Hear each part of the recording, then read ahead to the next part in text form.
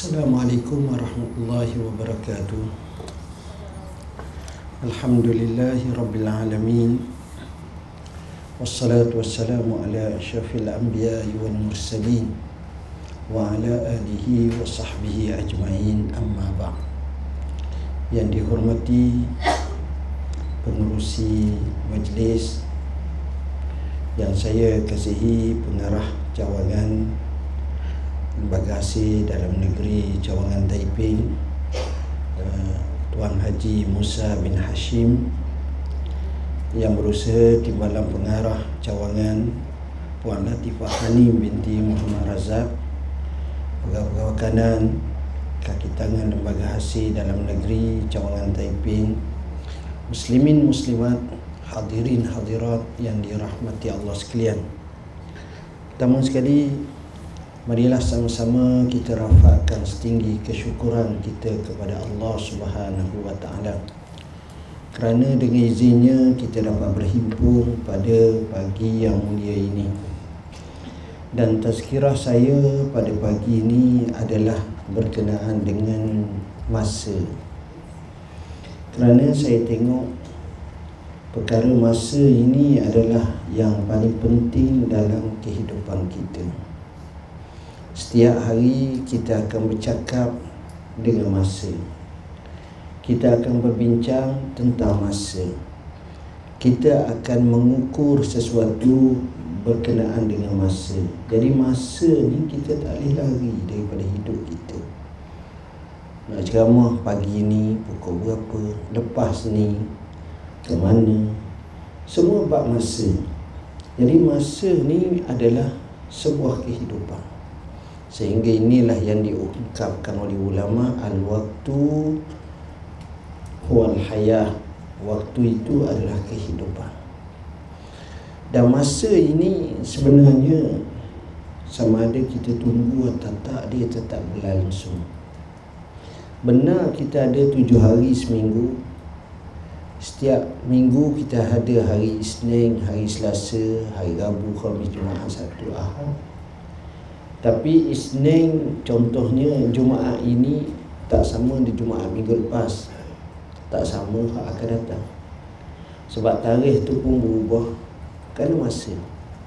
Walaupun kita kata pengulangan Jumaat, pengulangan Isnin, Khamis, maka tak sama, tuan-tuan. Jadi masa ni dia akan meninggalkan kita dan dia akan bergerak dengan pantas. Sehingga kata ahli tasawuf, al-waktu kasayfi illam taqta'hu qata'aka. Waktu itu seperti mata pedang, kalau kamu tak potongnya, dia potong kamu.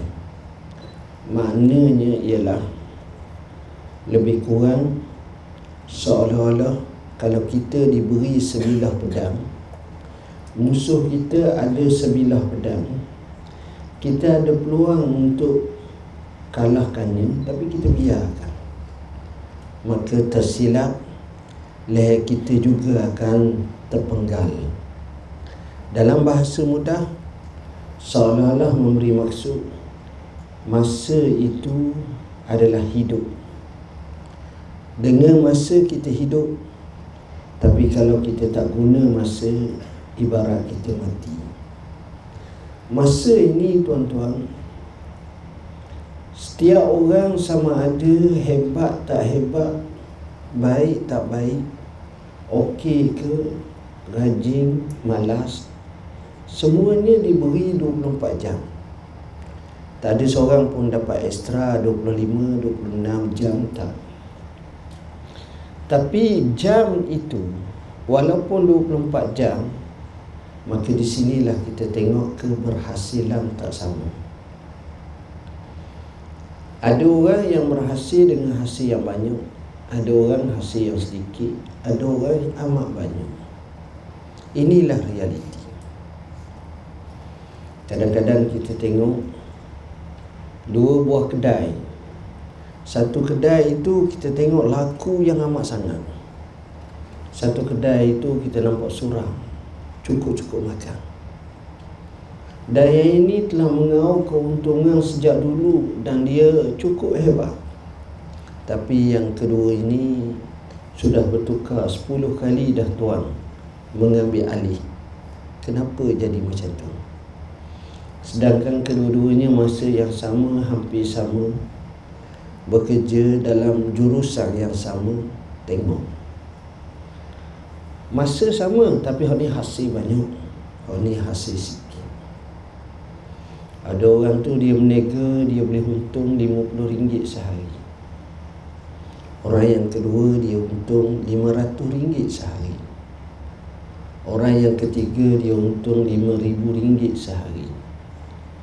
Orang yang keempat dia untung 5 juta sehari. Boleh tak? Boleh. Dan orang yang untung 5 juta dengan RM50 sama je. Dua-dua ada tangan, dua-dua ada kaki, ada kepala, jalan macam biasa. Tapi kenapa yang sana untung banyak sangat, sedangkan yang ini sedikit sangat? Kenapa jadi macam tu? Sedangkan masa pun sama. Maka di situlah kita tengok ada banyak faktor. Antara faktornya ialah tengok macam mana dia berniaga, apa benda dia berniaga, bagaimana customer dia, klien dia, semuanya menjadi kayu ukur. Orang yang untung RM50 sehari boleh jadi dia berniaga burger, berniaga buat malam, petang sampai malam pukul 10 tutup dah. Memang dapat RM400, tapi kawan-kawan dia tolong bantu bagi hot ni, bagi hot ni, dapatlah RM50 untung. Ada orang dapat RM500 sehari, dia berniaga ayam. Atas ekor tu boleh laku 500 ekor, seekor dapat RM1.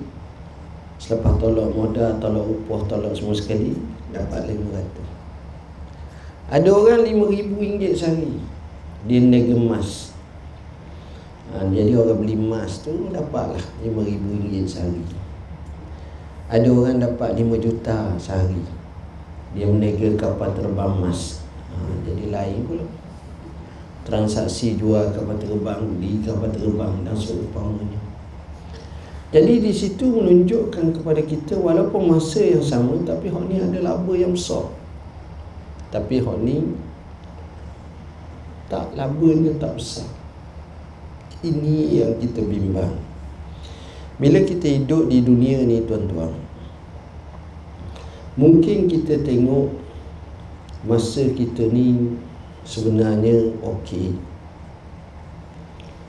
Sebenarnya kita umat yang bertuah. Bagi saya kita umat Islam yang bertuah. Berbanding dengan umat Islam zaman Nabi dulu.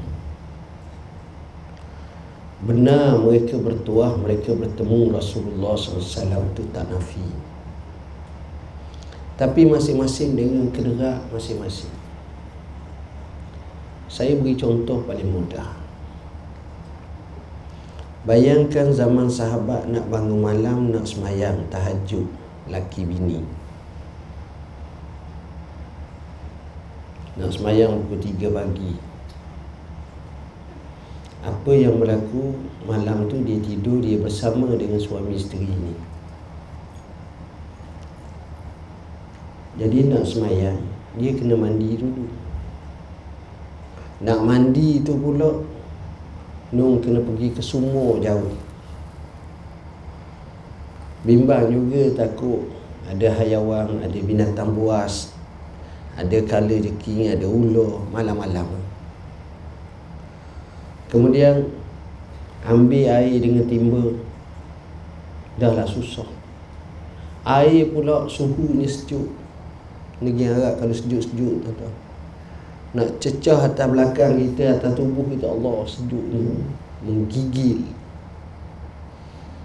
Silap-silap bangun pukul 2 pagi kerana berjalan bersama dengan isteri dalam gelap ni, nak ambil, nak mandi, nak qada hajat, nak semua sekali tu. Pukul 3 baru selesai.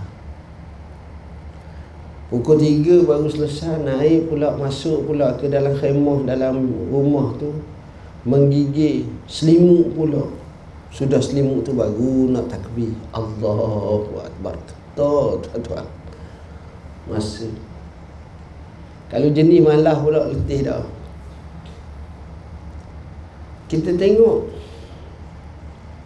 perkembangan itu makin lama makin baik. Zaman arwah atuk kita dulu, setiap rumah ada perigi. Zaman seterusnya, perigi ni pula letak kawasan dapur. Tandah pula letak di kawasan dapur. Naik lagi zaman, tandah pula dalam rumah. Zaman kita, tandas kita dalam bilik tidur kita. Kalau katil tu pasang sebelah tu setapak je, ada water heater. Kalau kita bangun pukul 2 pagi, sekadar nak ambil air semayang tu, kurang 5 minit selesai. Ertinya pukul 2, 5 minit, 2, 10 minit boleh menghadap Tuhan dah, boleh semayang dah. Sedangkan kita tengok saudara-saudara kita dulu, umat Islam dulu, begitu susah hidup mereka, sukar hidup mereka. Mereka tak mampu, tuan-tuan. Kenapa ini terjadi? Maka disitulah kita nampak nikmat yang Allah bagi. Nak pergi ke masjid bukan payah. Masing-masing ada kereta. Setiap rumah ada 2 kereta. Ada jenis sampai 3 kereta. Ada sampai 4 kereta. Laki bini 2 orang je, suami isteri. Tapi kereta ada 4. Tengok, nak pergi masjid tu 2 km dengan kereta sekejap. Kalau zaman dulu jalan kaki, dah lah gaul, uzur pula, payah nak pergi. Kita Allah beri kemudahan. Kemudahan ini kalau kita guna untuk agama kita, baik banyak. Tapi masalahnya bila masa seperti ini kita biarkan. Sebab itu cerdik pandai kata, kalau anda boleh beli masa, sila beli masa. Orang tanya macam mana nak beli masa? Beli masa dengan makna kita menggunakan high-tech yang ada untuk kemudahan kita. Mungkin di kalangan saudara-saudara, saudari-saudari, puan-tuan-puan ingat zaman arwah nenek kita dulu, ataupun mak kita dulu, macam mana dia basuh baju. Anak 10 orang dengan suaminya, dengan baju dia ni, pergi ke Sungai Perak pergi basuh. Untuk nak basuh baju tu pukul 9 pagi selepas makan semua sekali tu baru kupur pakaian. Basuhnya baju ni dengan sabungnya, dengan beruhnya gini-gini, dia akan ambil masa sampai 2 jam. Baru selesai. Selesai 2 jam tu, buat naik pula, nak sidai pula. Pukul 9 sedang-sedang molek, pukul 11.30 baru berada di ampaian. Itu pula baru nak tengok. Zaman sekarang kita ada Dobi, kita ada washing machine, sekejap je letak. Benda lain kita boleh buat masa. Zaman sekarang pula kita ada orang gaji take over dah. Hebat lagi akan datang khidmat Dobi. Khidmat Dobi ni mungkin dia boleh ambil di rumah pakaian kita, dia basuh, senaraikan berapa kilo, bayar ke dia, dia selesai dengan berlipat-lipat lalu. Selesai. Jadi kita lagi jimat masa kita. Apa kita nak buat? Masa, tuan-tuan. Ini cara kita beli masa. Dulu kalau nak masak,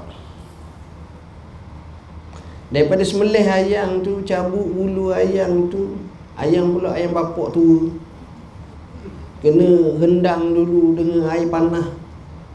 Air panah pula nak masak dengan tukunya, dengan kayu apinya. Lambat. Pukul 11.30 masak, pukul 2 baru boleh makan. Sudah sembahyang zuhur baru boleh makan. Zaman kita, tuan-tuan, ayam kita boleh tanya nak potong berapa, siap.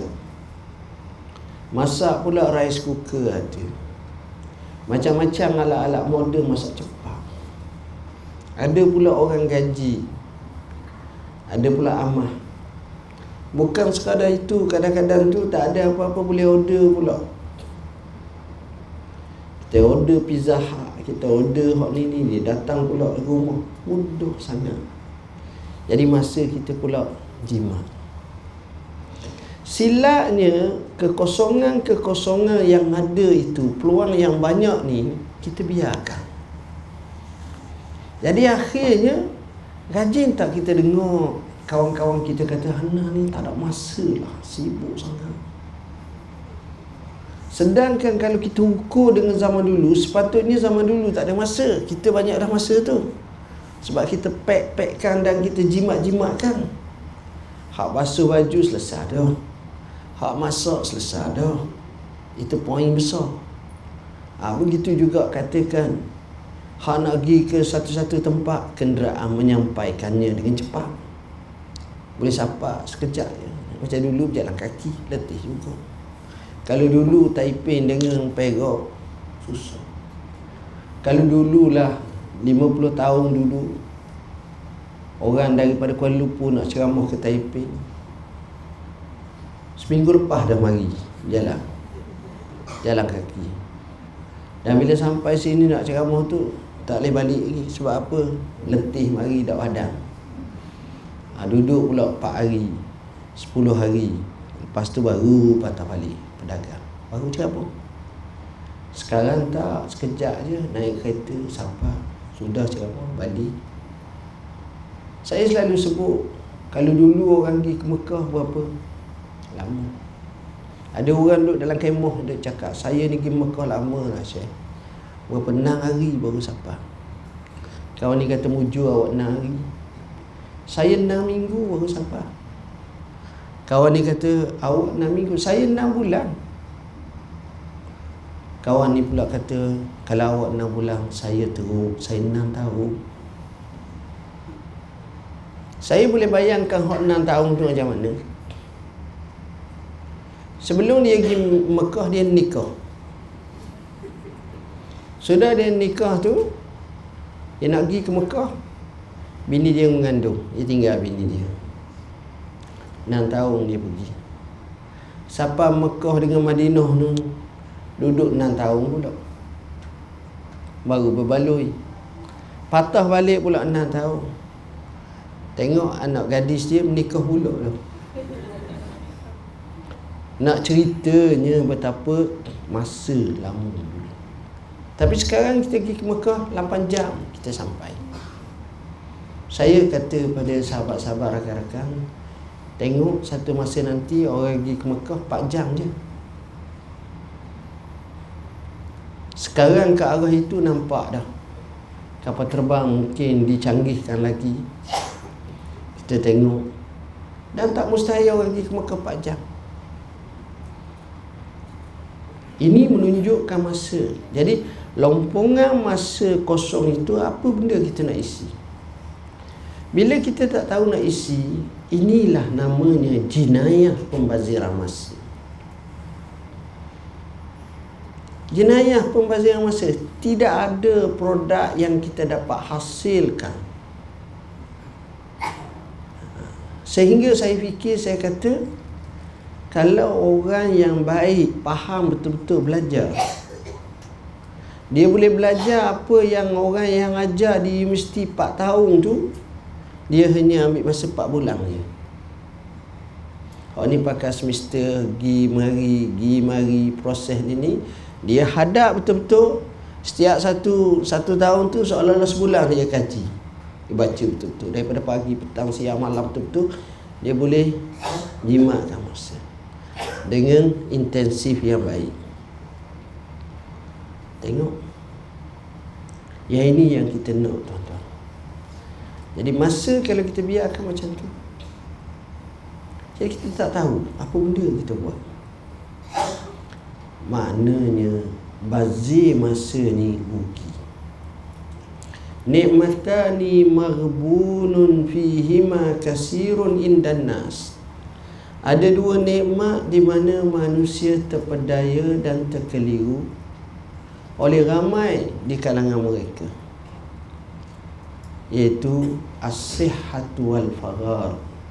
Waktu masa lapang, waktu masa sihat, kesihatan, dan masa lapang. Masa kita sihat ni, siapa yang kisah masa dia sihat? Tak ada orang kisah.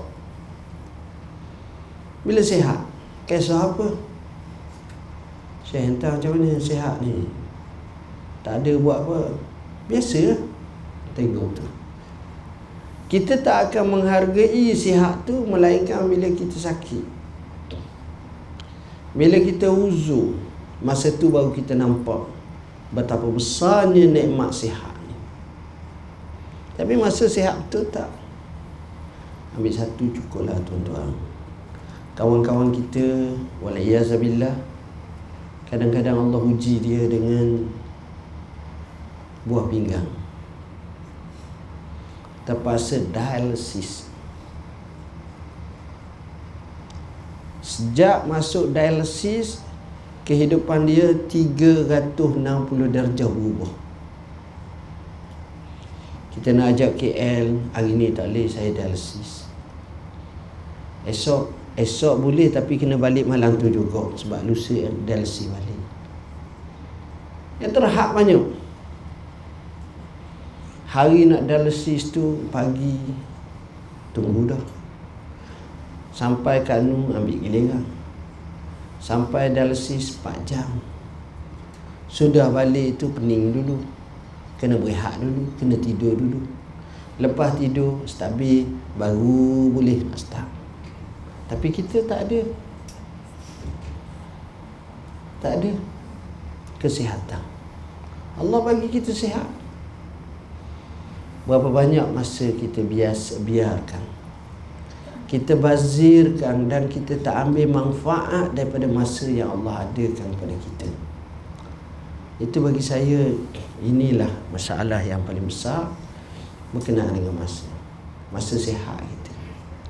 Dan yang kedua, kata Nabi SAW, wal faghar, iaitu masa lapang. Masa lapang, tengok, sebagai contoh, kita setiap minggu orang bekerja, waktu paling seronok adalah pada hari Jumaat, selepas Jumaat. Sebab lepas pada tu dia cuti 2 hari. Jadi seronoklah duduk rumah. Seronok. 2 hari kita duduk di rumah tu, apa benda kita buat? Termindset dalam kepala kita, yang pertama sekali, nak relax, letih, nak berehat. Sedangkan dia duduk dalam majlis ni, dia tidur pun dia berehat dah. Tapi alasan tu, sebab dia dah tu. Habis-habis tu, dia buat rutin untuk settlekan dalam seminggu rumah dia. Dia pergi pasar tani, beli ayam 4 ekor, sebab seekor sehari ataupun setengah ekor sehari. Lepas pada tu beli ikan, beli ni, pergi Giant, pergi hypermarket, pergi apa ni, selesai, habis masa. Akhirnya sampai hari Ahad, patah balik. Kita pernah pergi belajar dah ilmu, sedangkan ini pahala akhirat kita. Kita pernah tak bawa anak isteri kita pergi ke masjid, ke surau untuk tadah ilmu. Kadang-kadang kita biarkan, jadi rugi. Seminggu 2 hari yang kita dapat masa tu, kita tak tahu apa benda kita nak buat. Betul, kita hidup, kita makan. Dan kadang-kadang kita temu pula kawan-kawan kita yang sama dengan lembaga hasil negeri itu di restoran, di kedai. Dia dengan keluarga dia, kita dengan keluarga dia, kita hai, begitu je lah. Tapi pengisian untuk kita dipahalakan oleh Allah Subhanahu Wa Taala tu berapa banyak? Ini masalah kita. Sebab itu bagi saya, masa ni adalah perkara yang amat sensitif. Saya tengok orang yang berjaya adalah orang yang ada dua sifat atau dua pandangan berkenaan dengan masa. Ini orang yang berjaya. Pertama, orang itu memahami tentang time management, susun masa. Dia selesai semua. Saya selalu kata orang yang hebat dia bukan buat on time. Orang yang hebat dia buat before time. Kecuali semayang lah, on time. Orang yang hebat dia buat before time. Ini kita tak, bertangguh, lambat, slow. Jadi akhirnya kita kemudian. Berapa banyak file-file yang tak tahu expired dah. Dia punya. Sebab kita lupa nak sembah. Yang patut kita tanda tangan, yang patut kita selesaikan. Bila bertangguh, habis masa gitu je. Merugikan sebuah kehidupan kita. Perkara yang kedua ialah tuan-tuan, namanya quality times. Kita duduk walaupun sikit masa, tapi ada quality dengan anak kita, dengan isteri kita. Tapi apa berlaku sekarang? Bila balik rumah petang-petang, letih. Buka TV, bukan kita tengok TV, TV tengok kita. Letih, tidur depan TV gitu je. Jadi dengan anak kita, dengan isteri kita, dengan suami kita, interaksi itu tak lebih pada 5 minit. Dan ini telah terutin dalam hidup kita. Jadi quality times di rumah tak ada. Sepatutnya di rumah pun ada, di pejabat pun ada, di mana-mana pun ada. Biar kita sikit masa, tapi kita quality time. Saya contoh, kadang-kadang kita tengok ada seorang yang hebat yang kita kagum. Kita kagum dia. Kita bertemu dengan dia dekat R&R Sungai Perok.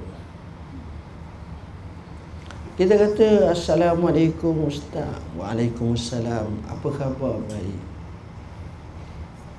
Dia senyum kita. Dia pun, saya kenal Ustaz, Ustaz tak kenal saya. Yalah, dia tentu. Ustaz ni pun kata, saudara, 2 pesanan saya, jangan tinggal sembahyang malam, hari Minggu belajar. Tu dia pergi. Kita duduk daripada dalam kereta tu, daripada Sungai Perok nak pergi KL, mikir, temu 5 minit je. Tanya khabar, dia titipkan kita dengan 2 titip sebagai contoh. Saudara, jangan tinggal sembahyang malam, hari Minggu pergi belajar. Dengung kita, aku ni sembahyang malam sembahyang juga, tapi sembahyang isyak memang dah. Tapi tak konsisten satu hal. Kedua, belajar tu aku ingat sejak aku nikah 15 tahun dah, 4 kali aku belajar. Mana 4 tahun sekali, 4 tahun sekali. Payah. Anak pun dah 8 orang dah, 6 orang dah. Jadi susah itu. Akhirnya bila kita balik pula daripada Kuala Lumpur sampai kampung kita di Taiping ni, kita pun cakap dengan bini kita, dengan anak kita yang kita malam-malam kita kena bangun, kemudian kita kena sembahyang malam, setiap hari Minggu kita pergi kena belajar. carilah tutor guru mana pun, kita belajarlah. Kita pergi masjid. Kali pertama kita pergi masjid, orang-orang masjid tengok tu macam kita ni alien, tak tahu.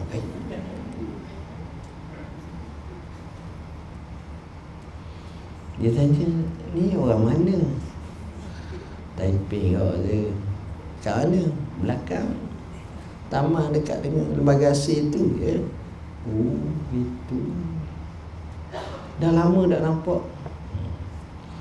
Awak ni banyak tanya, ni lah anak malah belajar. Banyak pula interview satu-satu ni. Tuan-tuan, nak ceritanya, sebab kita temu dengan kawan kita, ustaz tu, orang tu, kita dapat quality time 5 minit tapi mengubah kehidupan kita.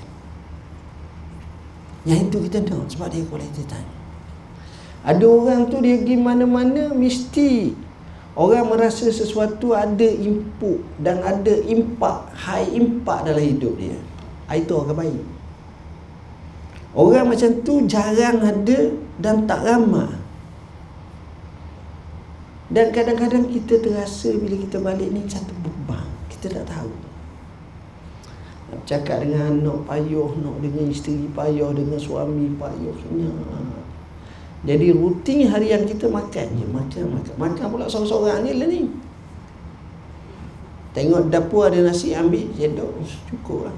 Pada makan tak ada nasi, saya pun bila nak masak, by order je lah sekarang ni. Ataupun pergi kedai pun selesai masalah, begitu je. Jadi mana dia sebuah kehidupan yang kita kata quality times? Tak ada. Baiti jannati tak dapat dah. Jadilah kesukaran dalam hidup kita. Jadi poin yang saya nak ceramah pada hari ini adalah tazkiyah saya masa. Macam mana kita guna masa, macam mana kita berinteraksi dengan masa. Dan saya telah contohkan bagaimana zaman dulu masa yang begitu banyak terpaksa digunakan kerana sesuatu perkara, tapi Allah mudahkan kepada kita. Itu pun laranya kita banyak, akhirnya kita bazirkan masa kita. Kita tak tahu apa istifadah yang dapat kita ambil, faedah daripada perkara tersebut. Jadi saya rasa sekadar itulah ceramah saya. Kita buka soal jawab kalau ada, untuk kita bincang 1-2 soalan. Silakan.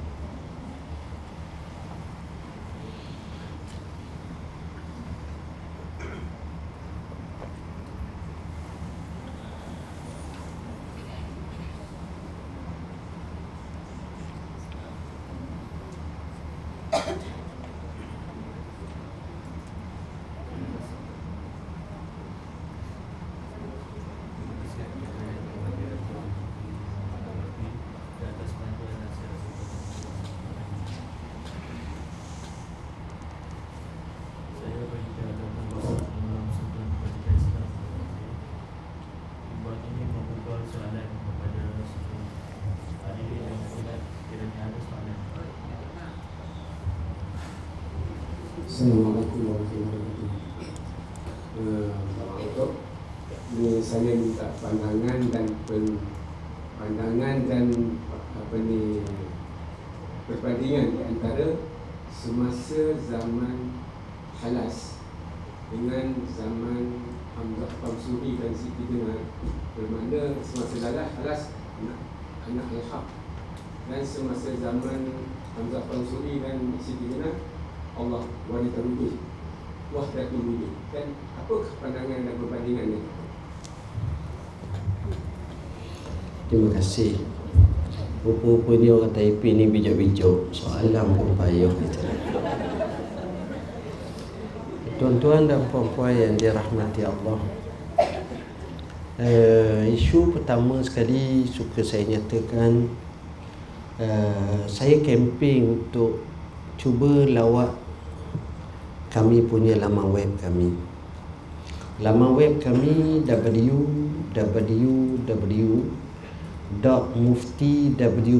yakni wilayah persekutuan.gov.my. Biasanya laman web ni kita kemaskinikan setiap hari dan kita masukkan tiap-tiap hari soalan-soalan baru, jawapan-jawapannya dengan tuntas.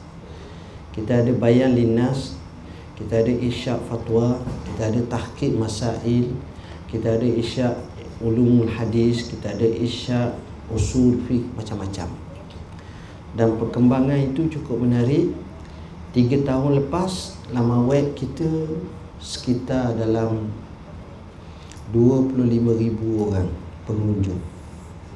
Selepas kita update hampir 6 bulan, sekarang ni selepas 3 tahun, alhamdulillah, laman web kita sudah mencecah 7 juta lebih. Jadi tuan-tuan bayangkan macam mana peningkatan dengan isu-isu terkini. Kita bahas isu-isu current isu pun kita bahas. Isu macam-macam tuan-tuan boleh dapatkan. Jadi banyaklah persoalan-persoalan yang tuan-tuan boleh rojok dalam laman web kami. Soalan yang kedua berkenaan dengan sahabat kita tanya tadi, macam mana zaman-zaman seperti itu. Saya suka nyatakan bahawa dua pandangan akan bertembung dan berbeza. Satu pandangan aliran tasawuf sufi, satu lagi pandangan aliran fiqh atau fuqaha. Satu kaedah yang diajar, yang disebut oleh para ulama seperti Syekh Zarruq dan sebagainya, antaranya dinukilkan juga oleh Syekh Abdul Halim Mahmud dan lain lagi, mantan Syekhul Azhar, menyatakan bila bertembung dengan dua aliran ini, maka ahli-ahli tasawuf hendaklah mengalah, bahkan kena tengok kepada pandangan fuqaha. Itu kaedah supaya tidak timbul masalah. Benar mungkin tafsiran dan takwilannya satu persatu, macam disebut isu Hallaj, Abu Mansur Hallaj. Begitu juga benar apa yang disebut tentang seperti Hamzah Fansuri, seperti Ibnu Arabi dan sebagainya. Tapi kalimat-kalimat yang digunakan itu dari segi fiqahnya, dari segi tafsirannya kena pakai zahir. Bila kita pakai zahir, maka iaitulah sepatutnya kita tak boleh untuk nak war-warkan perkara yang membawa kekhilafan dan salah faham umat. Kerana perlu kepada takwil yang jauh menyebabkan ramai orang tak boleh terima. Sebab itu fiqh menyebut inna nahkumu bizzawahir wallahu yatawallas sarair. Kita menghukum berdasarkan yang zahir, Allah lah yang menghukum perkara yang batin ni. Hak hati tak tahu. Jadi dengan sebab itu, bila kita belajar fiqh, keadaannya lain. Bila kita belajar tasawuf, ada benda yang rasa macam tak berapa kena, yang kita kalau kita bercakap orang akan rasa pahamannya pelik. Saya beri contoh mudah lah. Ada seorang abah tu, dia baru kenal satu amalan-amalan tertentu melalui kumpulan dia. Jadi dia akan keluar pada pukul 4 petang, dia akan balik pukul 10 malam. Regu dia tu, dia zikir, dia selawat, dia buatlah ibadat apa-apa, sapa semayang gini-gini, pas balik. Balik rumah pukul 10, dia tengok bini dia dengan anak-anak dia tengok TV. Dia tengok, dia pegang tasbih, dia pun terus masuk bilik. Bini anak dia pun tanya, mak, abah tu macam mana tu jadi macam tu sekarang? Anak mak jawab, abah tu maqam yang tinggi nak, tak kehuru-hara. Tengok